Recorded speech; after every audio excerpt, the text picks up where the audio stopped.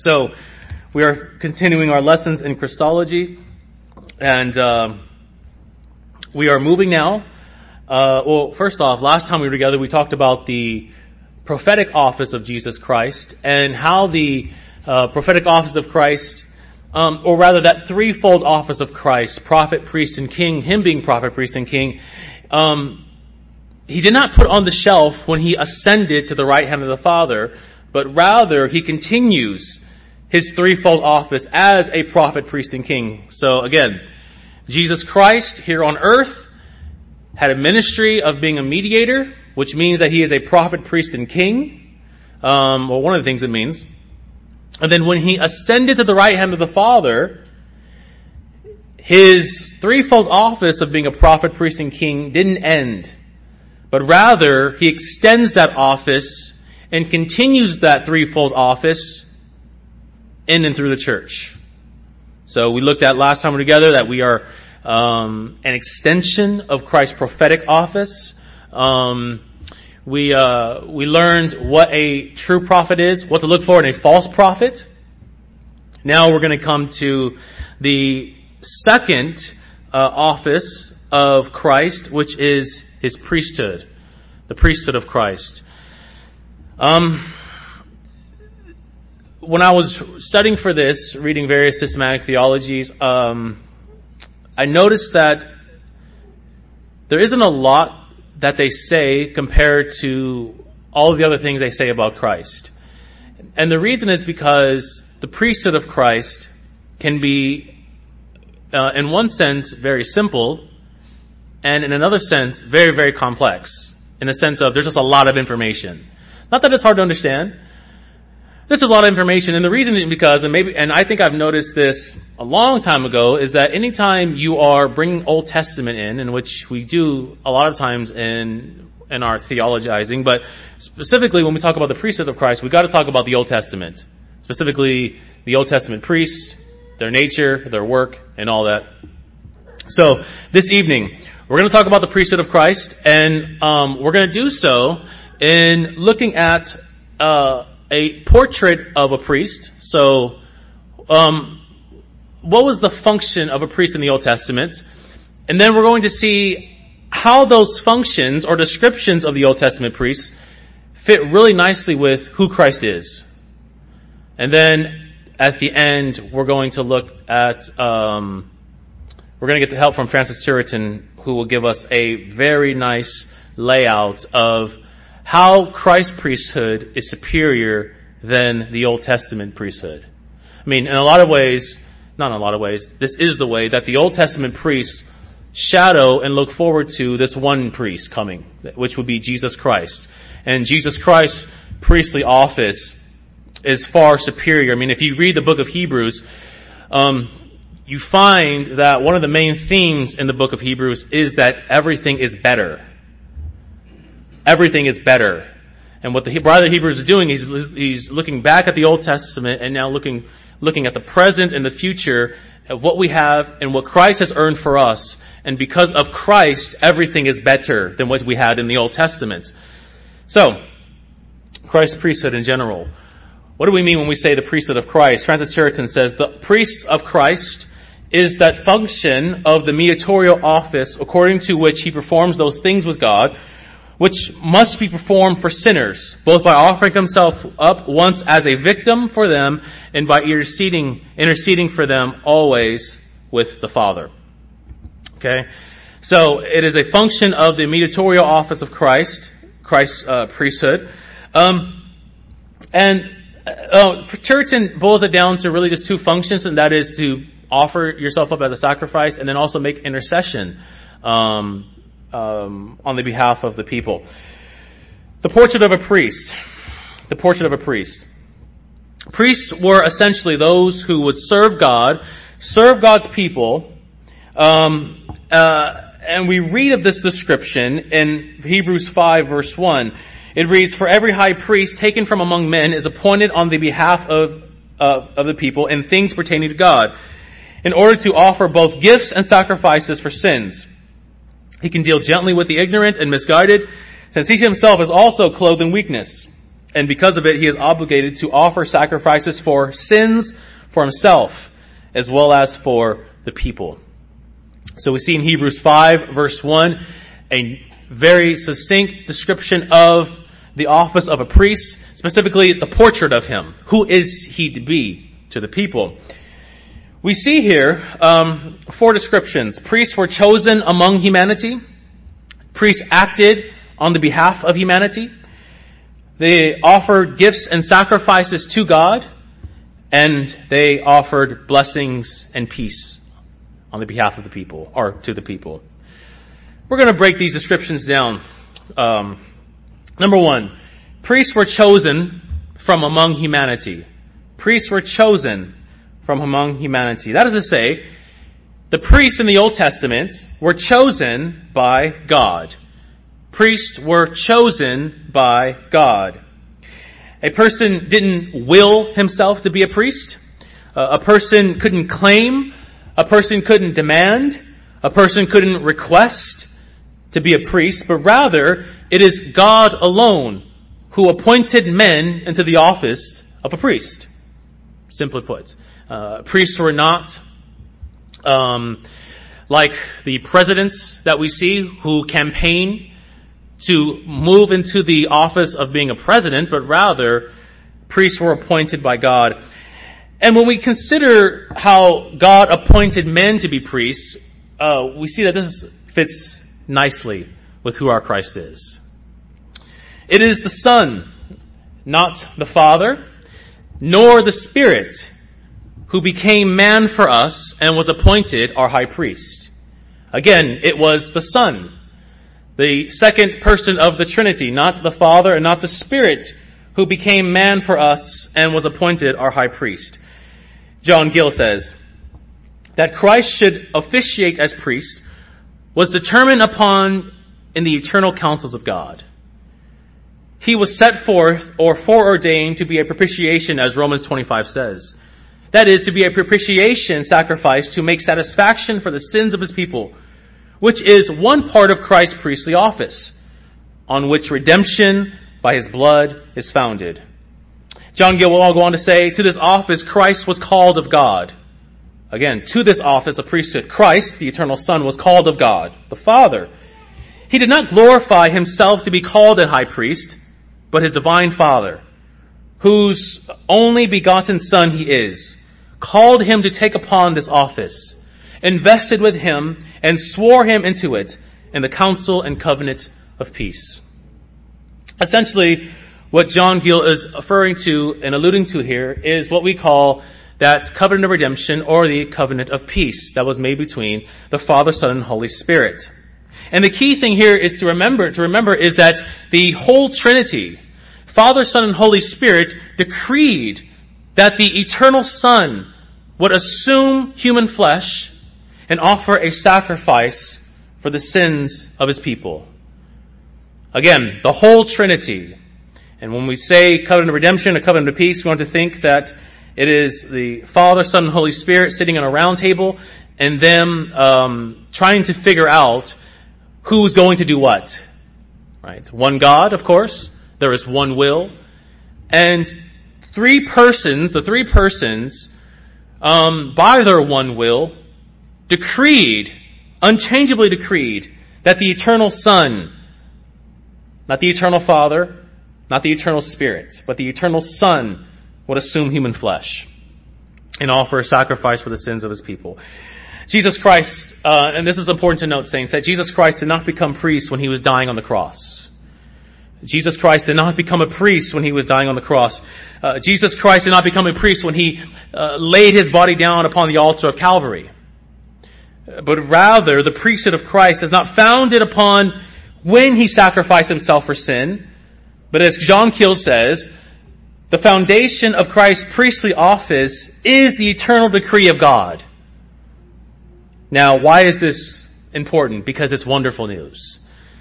Because it tells us that our salvation, before we even sin, a great mystery that is, was set in stone in Christ. That our salvation, before we sinned, was set in stone in Christ. In the deep, mysterious ages of eternity, The eternal Son was, as the old boys would say, and I mean all the guys have been dead forever, he was our surety. He was our guarantor of salvation. This is what Revelation 13:8 speaks of. Christ is the Lamb slain from the foundation of the world.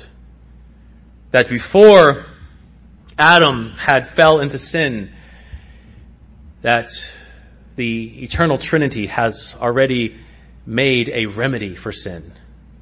And that is the eternal Son becoming flesh. Secondly, priests had to be chosen from humanity. Now notice, priests had to be chosen from humanity. Priests had to be among men in order to mediate for men. Priests, and I haven't mentioned this yet, but priests were the mediators for the people of God. So in order for men, to have a mediator, priests had to be among men. So a priest couldn't be an angel, so to speak. A priest couldn't be an animal without a rational soul, but rather a priest had to be a human being. He had to be among men in order to mediate for men. Priests had to be of flesh and blood. One writer says a priest had to be a human because humans are uniquely and distinctively made in the image of God, and therefore can mediate this relationship between God and the people. Only a priest could image people to God and God to the people. And again, saints, doesn't this description of a priest fit our Christ nicely? John 1:14 says, "And the Word became flesh and dwelt among us." One of the great wonders of the Christian faith, as you know, is the incarnation of the Son of God.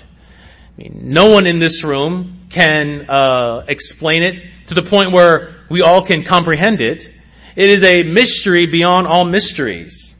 But this great mystery is what we believe in, is what we confess.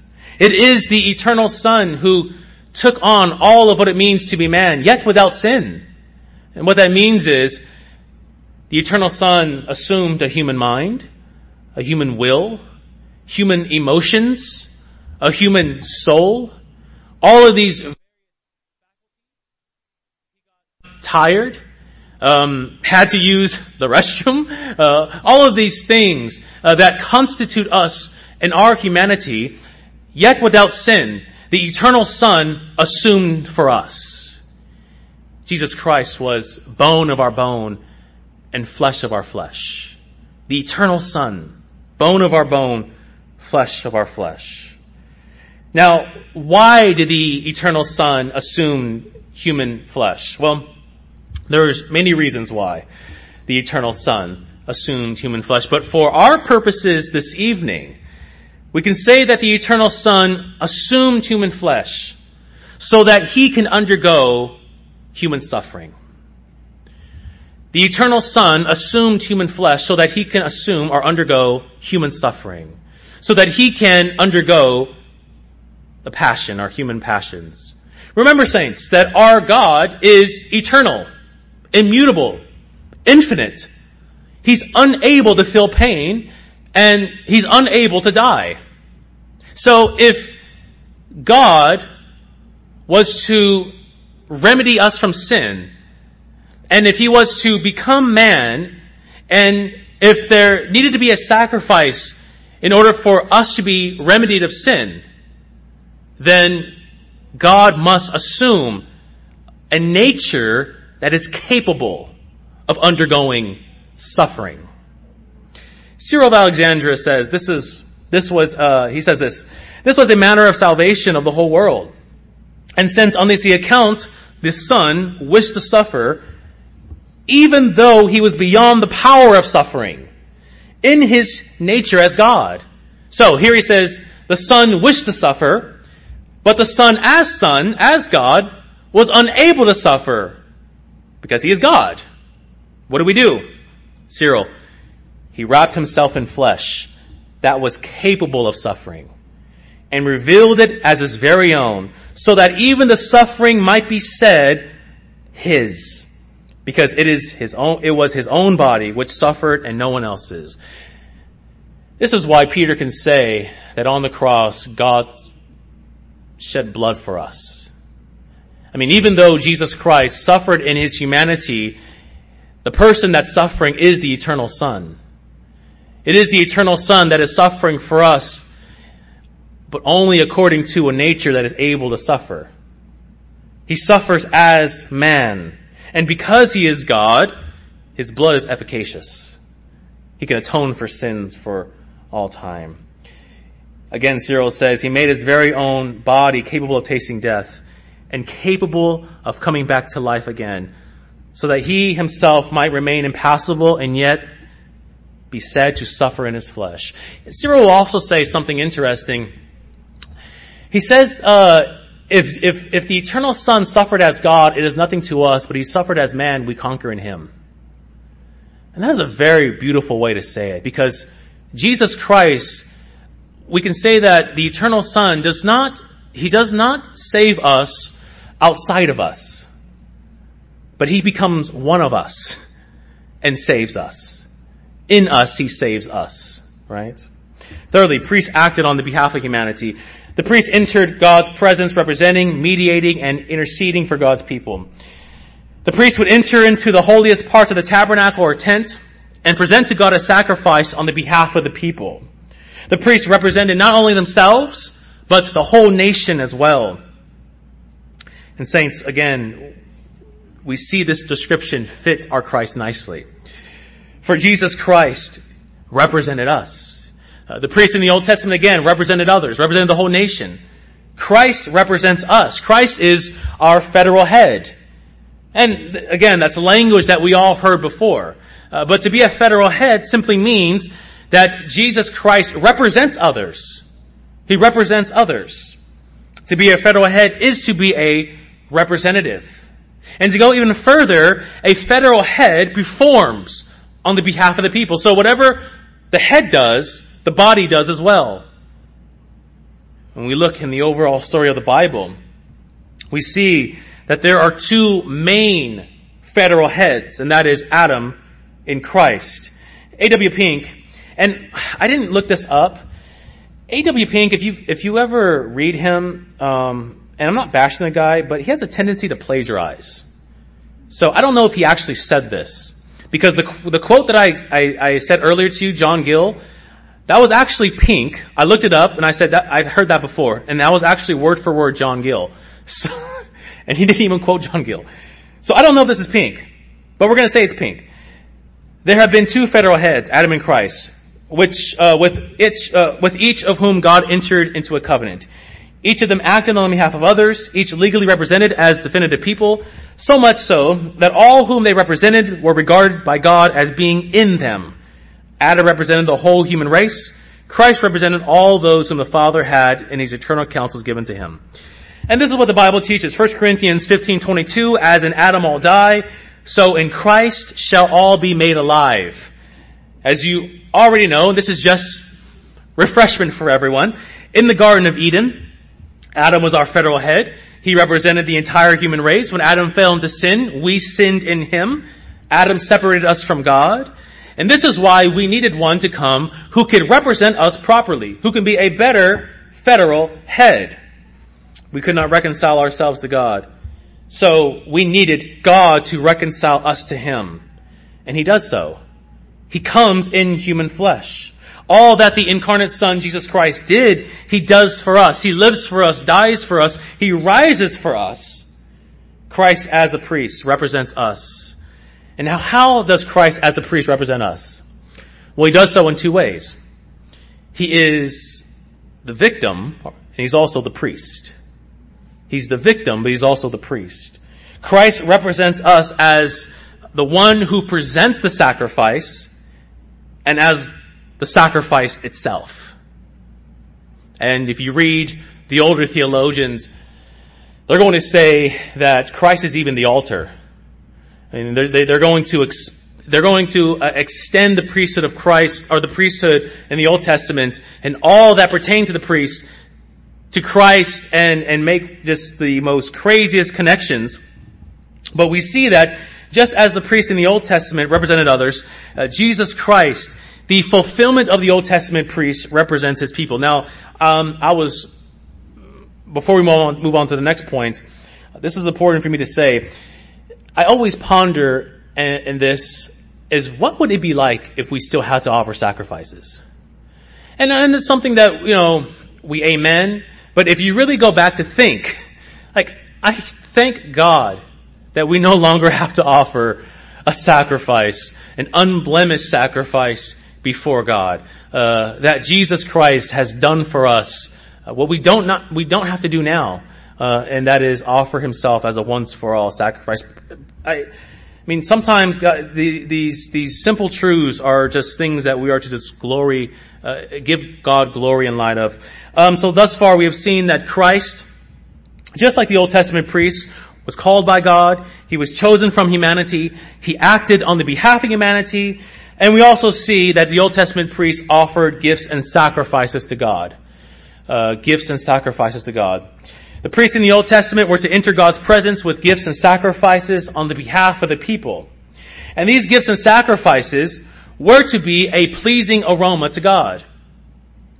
They were to satisfy the God of justice.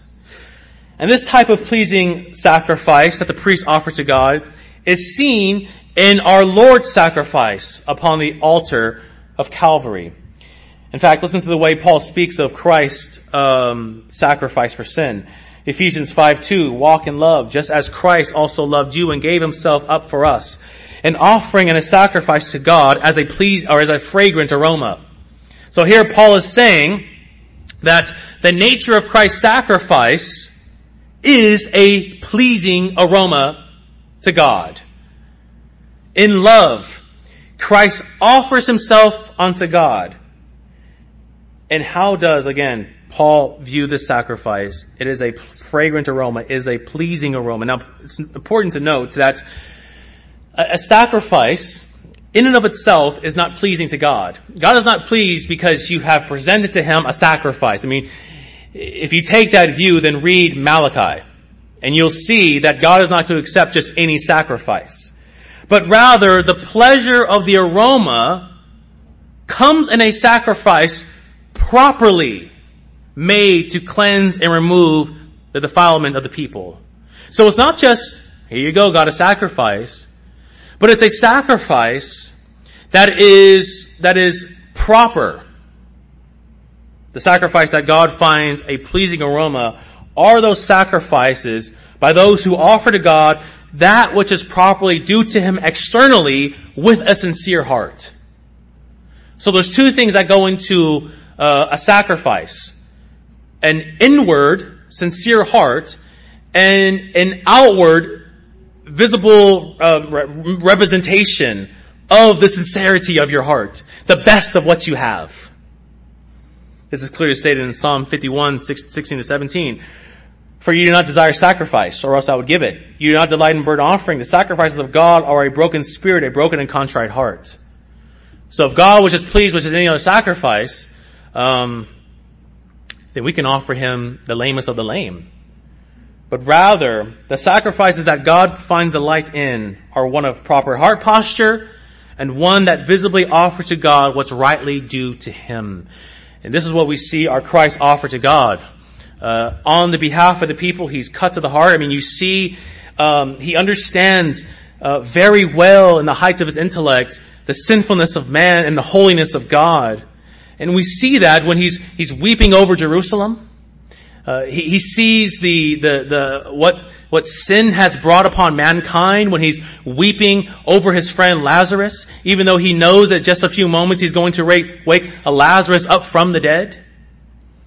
Jesus Christ understands our sin in a lot of ways better than we do because he understands the holiness of God.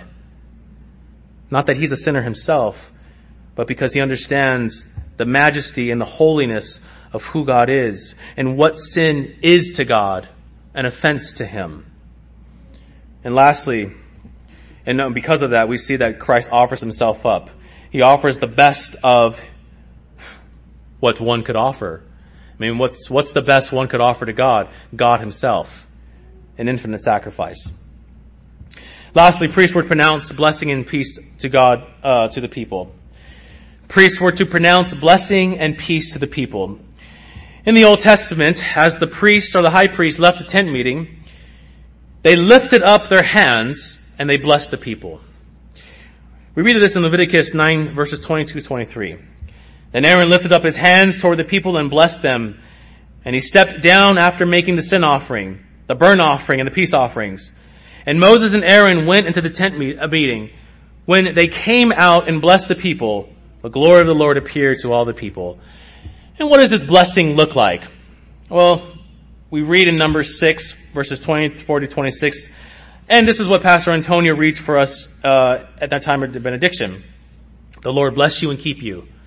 The Lord cause his face to shine on you and be gracious to you. The Lord lift up his face to you and give you peace. This is a blessing and a peace upon the people from the high priest to the people. They would come out, lift up their hands, and pronounce, you have peace with God. And again, saints, does this description not fit our Christ nicely? Jesus Christ lifts up his own hands, does he not? Rather, he stretches forth his arms. At Calvary, Christ stretches forth his arms, and what is he doing there? He's purchasing peace for us. He's purchasing peace for us, not by silver and gold, but by his infinite blood. As Paul says in Romans 5:1, therefore, since we have been justified by faith, we have peace with God through our Lord Jesus Christ. Jesus Christ pronounces peace upon us. In his life, he's pronouncing peace upon us. In his death, he's pronouncing peace upon us. In his resurrection, he's pronouncing peace upon us. Ascension, pronouncing peace upon us. So those are the descriptions of a priest. Now, there is one that I didn't mention, and I was going to do like a figure it out, and then next time we come together, let's see if you came with the right answer. But let me tell you what it is. It's simply that priests were to make intercession on the behalf of the people. But that's going to take me too long because there's just a lot I want to say on that. Because we're going to get into Christ's priestly work office. And when we talk about his present priestly office, we got to talk about his interceding for us. So we'll talk about that next week.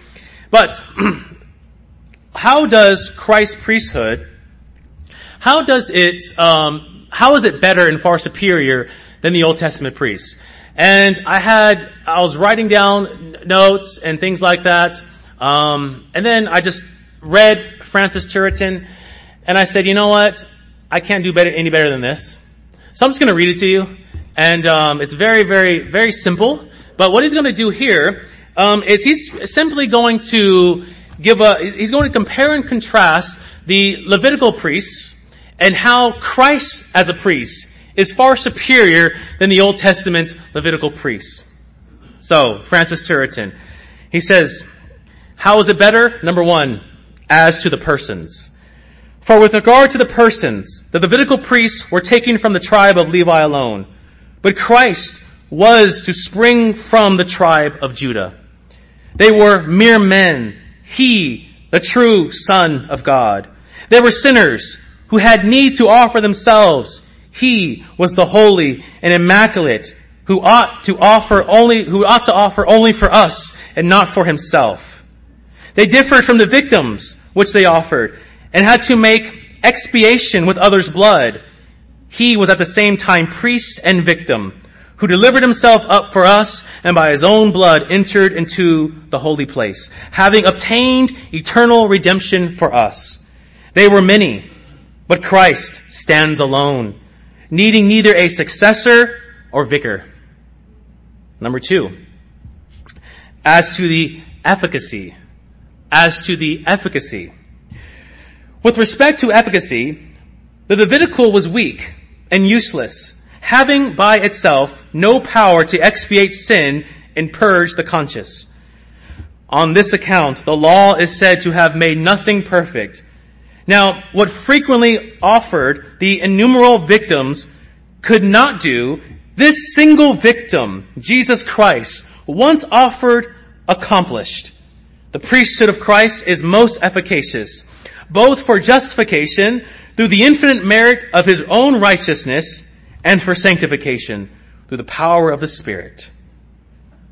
As to perfection. With respect to perfection, because the Levitical was inefficacious, it was on that account also imperfect, insomuch as the same sacrifices had to be repeated every year and every day. But because the priesthood of Christ was of infinite value and efficacy, on that account it was most perfect and exhaustive, so that the offering, having been made once, it neither can or ought to be repeated. Christ cannot offer himself once again because it's of infinite value. Number 5, and I think this is the last one. It is, as to duration. As to duration. Finally, as to duration, the Levitical was temporary, both with respect to the order, which was to continue for a certain time only and afterwards be abolished, and with respect to persons, who being mortal could not live long and had to have successors. But as to Christ, is immortal and living forever. He is thus an eternal and unchangeable priesthood, in which he has no predecessor, no successor, in which he administers not only on earth, but also exercises perpetually in heaven, that he may plead for us. You can look at this after if you want to just see it more. But in other words, Jesus Christ does for us what all the Old Testament priests could not do with respect to his person, with respect to the sacrifice that is made, and with respect to the duration of the sacrifice that is offered. Jesus Christ is better. And saints, as we close, we have great encouragement for us. If you have time this evening, and afterwards, if you're not going to, go to your mom's or whatever, read the book of Hebrews. Because what we read in the book of Hebrews, specifically in chapter 10, verse 10 through 14, are glorious reminders and a glorious reality for us. That we do not have to earn our salvation. We don't have to present silver and gold to God. We don't have to present a spotless lamb before God. But the writer of the book of Hebrews says, and by that we will have been sanctified through the offering of the body of Jesus Christ once for all. And every high priest stands daily at his service, offering repeatedly the same sacrifices which can never take away sins. But when Christ, having offered for all time a single sacrifice for sins, he sat down at the right hand of God, waiting from that time until his enemies should be made a footstool for his feet. For by a single offering he was made perfected for all time those who are being sanctified. Let's pray.